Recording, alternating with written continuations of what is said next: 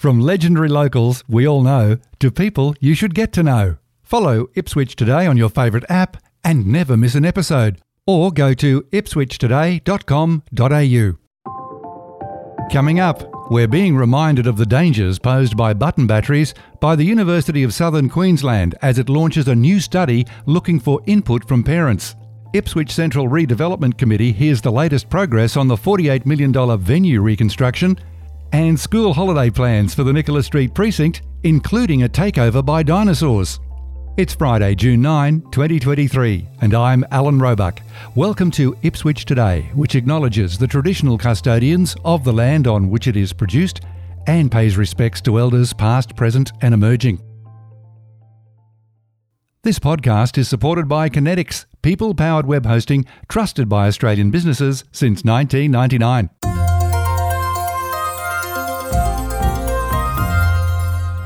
There are renewed calls for parents to take charge of button batteries around the home. They are known as the hidden danger lurking around our homes, but are parents in the dark about the best way to protect children from button batteries? To coincide with Australia's first International Button Battery Awareness Day on June 12, the University of Southern Queensland has launched a new study that involves a national survey of parents and caregivers and button battery safety. Unlike previous research, which has focused on medical management of button battery injuries, this study will examine parents' knowledge about the potential dangers of button batteries and safety practices. Dr. Anna Girardi, a speech pathologist of 10 years, says more needs to be done to protect children from the dangers these batteries pose, and explains in this audio supplied by UniSQ what the survey aims to achieve. So we're aiming to find out how parents keep their children safe from button batteries within the home, and what they know about button batteries and how to prevent their children accessing and swallowing one while they're at home. A lot of the studies at the moment look at how they're managed within the hospital setting, but we would like to know how we can best educate parents and inform them about how to keep their children safe from button batteries within the home environment. Dr. Girardi added this study differs from those conducted previously. So most other studies look at how the button battery injuries are managed within the hospital setting, which is obviously very important, but nobody's asked parents what information they need or how they keep their children safe at the moment within the home environment and how they prevent them from accessing the button batteries in toys or things around the house. So we'd like to know, what do parents know about button batteries at the moment and how they're preventing it within the home. We're aiming to get as many parents involved as possible so we can get a really good idea about how parents are managing button batteries in the home and preventing their children from accessing and accidentally swallowing them. So we're conducting a national survey to ask parents their opinions about button batteries. Dr. Girardi explains what a button battery is. So button batteries are small, they're shiny, they're easy for children to access. Young children like to pick things up and put them in their mouths. That's what they do, which means that they're quite dangerous if they're accessed. Dr. David Long, a registered paramedic, is also involved in this study. Button batteries can cause significant injury when swallowed or inserted into body cavities. Any number of dangers that button batteries can pose. Button batteries can cause injury to the tissues within 15 minutes of ingestion or insertion, and after 2 hours a button battery can make its way all the way through the esophagus into some of the structures behind the esophagus as well, such as some of the great vessels of the heart and some of the airways as well. Button batteries can be a little difficult to spot sometimes. They can be a little bit difficult to diagnose as the issue. So if a child presents with, for example, drooling or coughing up blood, spitting up some blood, or even some blood in their poo as well, it's got to be that index of suspicion that there is a possibility that a button battery has been swallowed, and so it's really important then to get the child to an X-ray capable facility in the shortest possible time. Dr. Long added there are signs to look out for if a child swallows a button battery. Yeah, it's not instantaneous, but in a very short period of time, in less than 15 minutes, a button battery can cause damage to the tissue. And this is also can occur with batteries that you think are flat. So in fact, flat batteries can still cause that damage by a chemical reaction which creates a very alkaline environment as well, and that can then burn through those tissues. The short-term implications is that the child can actually die. If the button battery is impacted in the esophagus in a place that can burn through, and there can be life-threatening bleeding that can occur there. And so certainly in the short term, it is a true medical emergency. Longer term as well, the child can experience lifelong disability in terms of swallowing, in terms of their ability to talk, and it can be really quite a serious event for that child. You'll find more information about the study and a link to the survey in the show notes.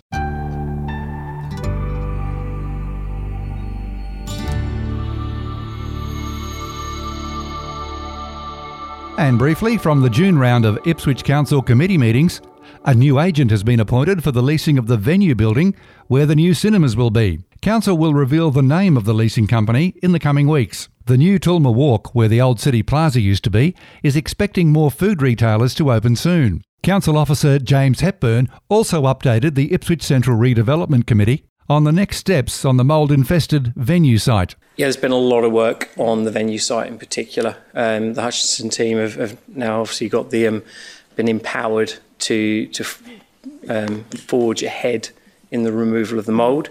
It's about a 22-week process overall. They've got 12 weeks of mould removal remaining, and then there'll be a slight overlap with the rebuild depending on which screen they happen to be in at any one time. Yeah. There's a lot of progress there. The committee also heard about school holiday plans for Ipswich Central. Council Officer Karen Sutton. We have an amazing activation that's coming.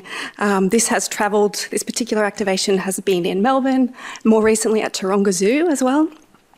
It is a series of 28 animatronic dinosaurs that come to life through sound and through motion, and they'll be allocated throughout Nicholas Street and the precinct. Committee Chair, Councillor Marnie Doyle, queried the success of events. Just generally in relation to the events, I guess we've been activating for a good while now. Are you getting a sense of some events and activations that aren't as successful as others, and how do we respond to that? Are we changing our programming accordingly? Absolutely. So we always take on board the visitor feedback, and we have certainly found events that, I guess given the nature of the environment as well, sometimes our evening events, weather is often impacting on some of our events as well. So there are definitely some events that haven't probably built the traction just yet. But I think the beauty of that space is that we, have a lot of trial and error, and we can really, take that space and do some amazing things in it. So, we always take on board the feedback. Obviously, school holidays is our really trying to position it there. We really want to build the evening economy as well. So going into next year, we'll try to work on those options to bring those events into the evening space.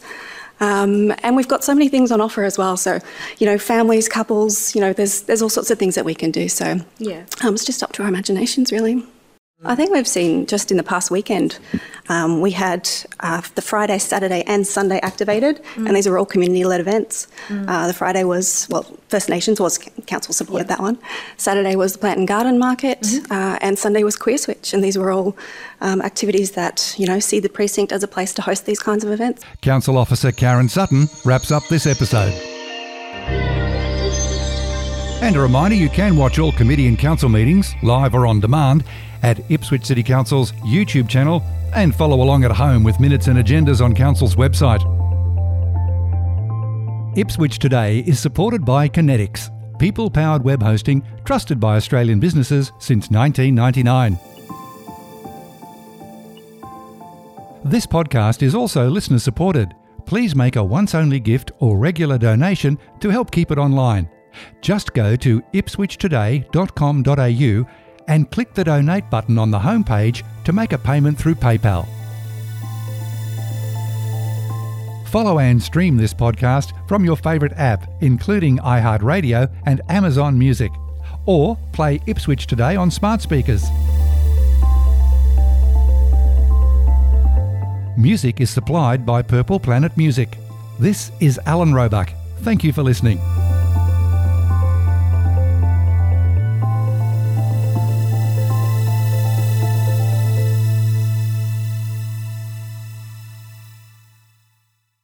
Enjoying Ipswich today? Please share the love on your socials.